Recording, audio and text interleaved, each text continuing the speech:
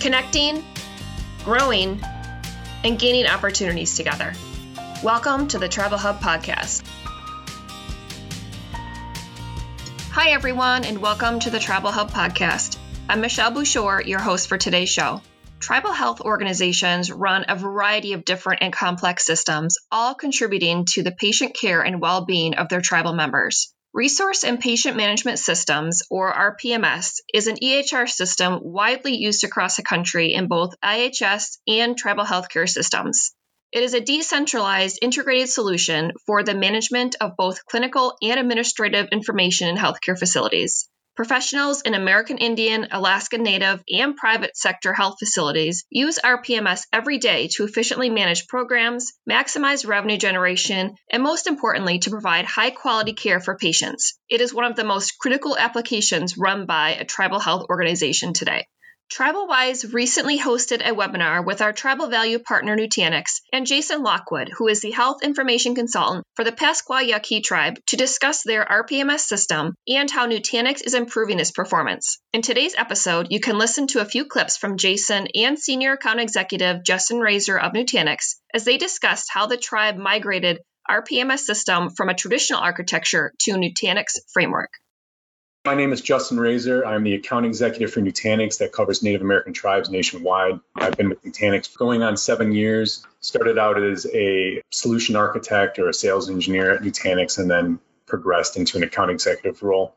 I've been working with the tribes for the last few years, simplifying infrastructure for a multitude of different entities within a tribe: tribal casinos, tribal healthcare, tribal government, IHS, BIE, BIA. So pretty much the gambit for tribal entities. Moving into a discussion with Jason Lockwood. So Jason Lockwood is a RPMS consultant from the Pascua Yaqui tribe. They have been a customer of Nutanix for, I want to say, going on about 3 years. They had purchased Nutanix initially to do a migration of RPMS from a traditional architecture to this architecture. And Jason, are you on? Yes. Can you hear me? Yeah. So with that being said, what we'll do here is Jason and I will just kind of talk about his background and then moving into what they were doing and then where they're at now.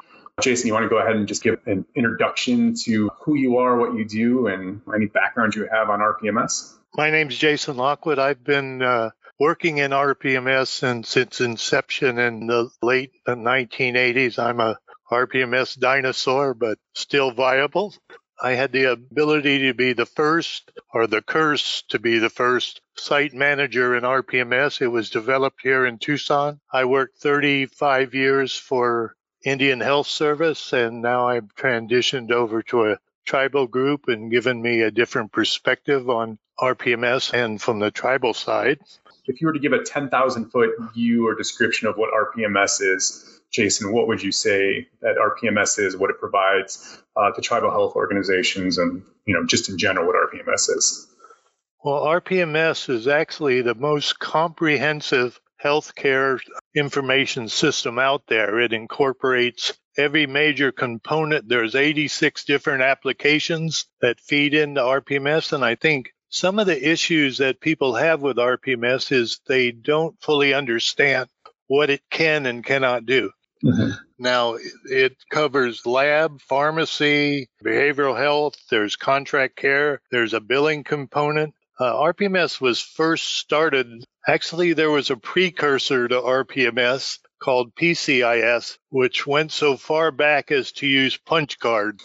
For those of us who are old enough to remember those. And from that came RPMS, and it is in deep cooperation with the VA. They have CPRS, and they developed some of the major components of RPMS: lab and X-ray and Vista imaging and pharmacy. And what Indian Health Service was able to do after that is incorporate a financial aspect for RPMS so they could have contract care tracking and billing and other components like that. And one really good thing about RPMS is its ability to segment the patient population on subsets for query information and for patient management, which is not something that's readily available on the outside world. So in essence, it is the most comprehensive system out there, and it's actually used in Europe quite a bit. Interesting. I didn't even know that it was used anywhere other than the United States and within IHS and the tribe. So that's something I was not aware of. So with that all being said, Jason, you guys have been running RPMS for quite a while.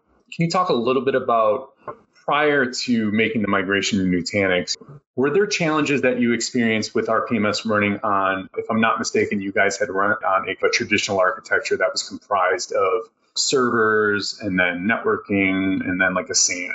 Were there any challenges that were presented with that? Yes, there were. As you said, we ran a typical server environment, a cluster with 2 or 3 different types of storage.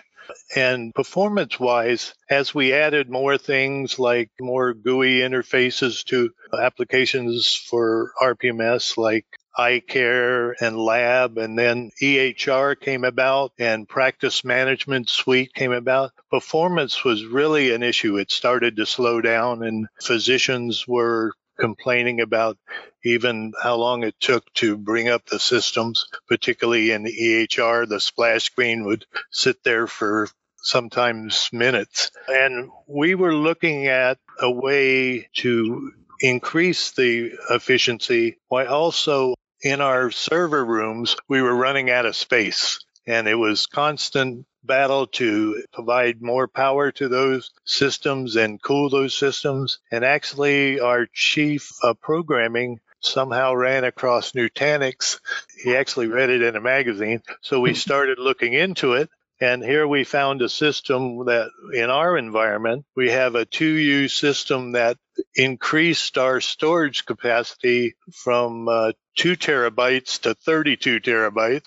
And we run 4 nodes here. And with those, we've been able to support all our health systems, including experienced systems that aren't RPMS, onto Nutanix. We were using hypervisor as a main set with a little bit of VM. We're currently using Nutanix native hypervisor and find it to be much easier to add virtual machines and servers. And as Justin has said, the management using Prism of the whole system is incredibly simple now and has been a really good sense. We're not having to use consultants to configure the initial startup. The Nutanix folks helped us do that. And from the onset, we've had, unless I take the system down and do an upgrade, we've had no downtime whatsoever. Now, I'm sure there's people who are familiar with RPMS, or maybe there's people who are familiar with RPMS that they know that their tribal organization runs it, and perhaps they're slightly fearful of it. How was the migration process actually going from the traditional kind of 3-tier architecture that you were running to Nutanix? Was it a huge uplift, or was it a relatively easy to accomplish migration? Well, it was actually very easy. Once the VMs were made and configured, and we switched to HealthShare about at the same time we were doing this. And Nutanix hardware met or exceeded all the requirements to move to that environment there. And as people know that RPMS, if they're very familiar with it, they know that it also has its own kernel. So sometimes that was problematic with moving to other systems. But in this case, once we had the VMs configured and set, we used the HealthShare Ensemble backup to migrate RPMS database to Nutanix, and that flowed without any incident. I knew that would be a question for people who perhaps are just kind of leery of any movement of that system where it resides now. I just wanted to make sure that we talked a little bit about that. The system's been up and running for a while. You sound like you're pretty happy with the ease of management, the simplification there. How has it been received by the end users of your environment who perhaps previously had struggled with the performance or having to wait? Do you have anything to share about the post Nutanix since you've implemented it? Have your end users had any kind of say, or did they even notice? Well, that's a good question because, like I said, we've had complaints a lot. And Actually, we did receive some complaints about Nutanix, but the complaint was people thought it was broken because it responded so fast. They said, is it really working right? Because once they signed into RPMS, screens, whether you're using the old RPMS applications, what we refer to as roll and scroll, or some of the new GUI interfaces, the response time was cut down, was great. And like I said, they thought that it must not be working right since it works so quick. So social misunderstanding. They were used to essentially opening up RPMS in the morning, they'll get their walking coffee, away, yeah, and then coming back. Wait a couple more minutes and it was ready to use. And now it was essentially they fired it up in the morning, it was ready to go. So they kind of missed that time to go get their coffee. I could see why that could perhaps be a complaint from just their normal social exercise every morning of doing the same thing over and over for a few years and having it change drastically. So I'll take that problem any day, people complaining that it's working too fast. Yeah, that was the best complaints I received.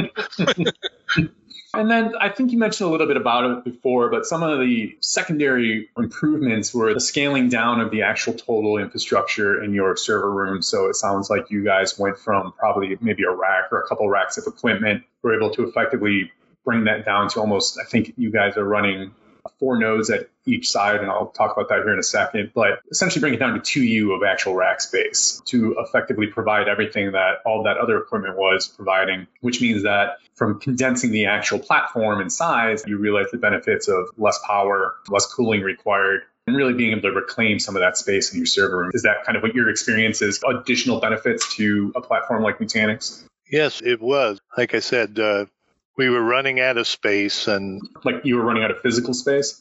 Yeah, we could no longer put any more racks in our MDF.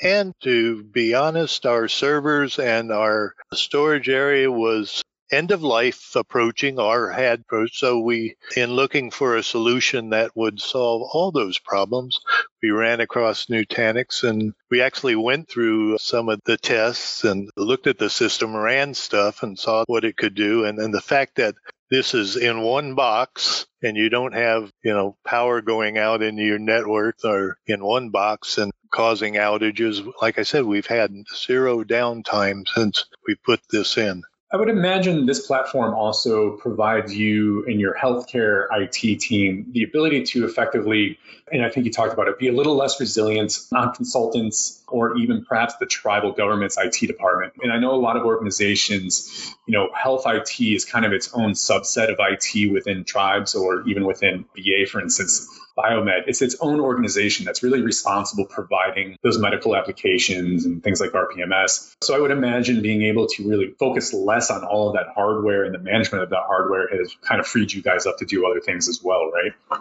Yes, it has. And also, you mentioned the internal security that's built into Nutanix. And we have other applications that we are running, and there's been no issue with running those within Nutanix, save for a few maybe tweaks to the software that we're running, not the Nutanix side of it. But that's not been a problem at all. We anticipated that it might be, but we're pleasantly surprised that it wasn't. What's really nice about Nutanix, and since we automate that security for our customers, when they go through and do things like pen test or other type of regulatory security kind of test, they're very pleased to find out that their actual effort that's put into that is minimal, because all of that is being taken care of within the system to make sure that the security posture is incredibly tight. And that ranges from healthcare, financials. A lot of the security that's built into Nutanix was actually a DoD requirement. When they started to become a very large customer of Nutanix, that was one of their big asks, is like, it'd be great is if Nutanix could implement security as part of the product and not something that's bolt-on, which is what the DoD had struggled with forever. They would essentially implement an infrastructure system and then have to go in and then pay a consultant or dedicate a resource for many man hours to essentially harden the environment. So with it being pre-hardened and then self-healing hardening as the environment's up and running is huge for customers who constantly have to kind of do security testing in the environment. So everything sounds great. I guess people on the call would figure that I was not going to bring somebody on who was going to talk negatively. So, and you guys are actually looking now to move to other platforms that Nutanix provides outside of just kind of the core of what we provided you for RPMS. You want to talk about real briefly the project you guys are currently working on that is also on Nutanix?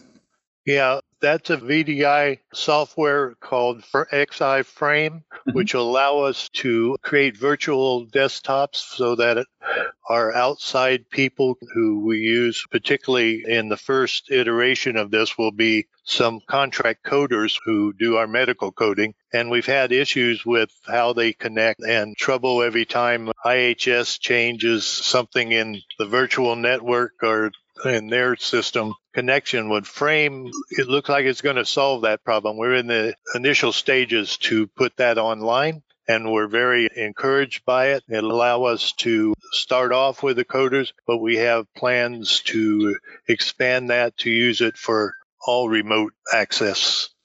And then one other thing I didn't cover real quick, you guys have disaster recovery setup with Nutanix as well, correct? You guys are using it at like a primary location and a secondary location?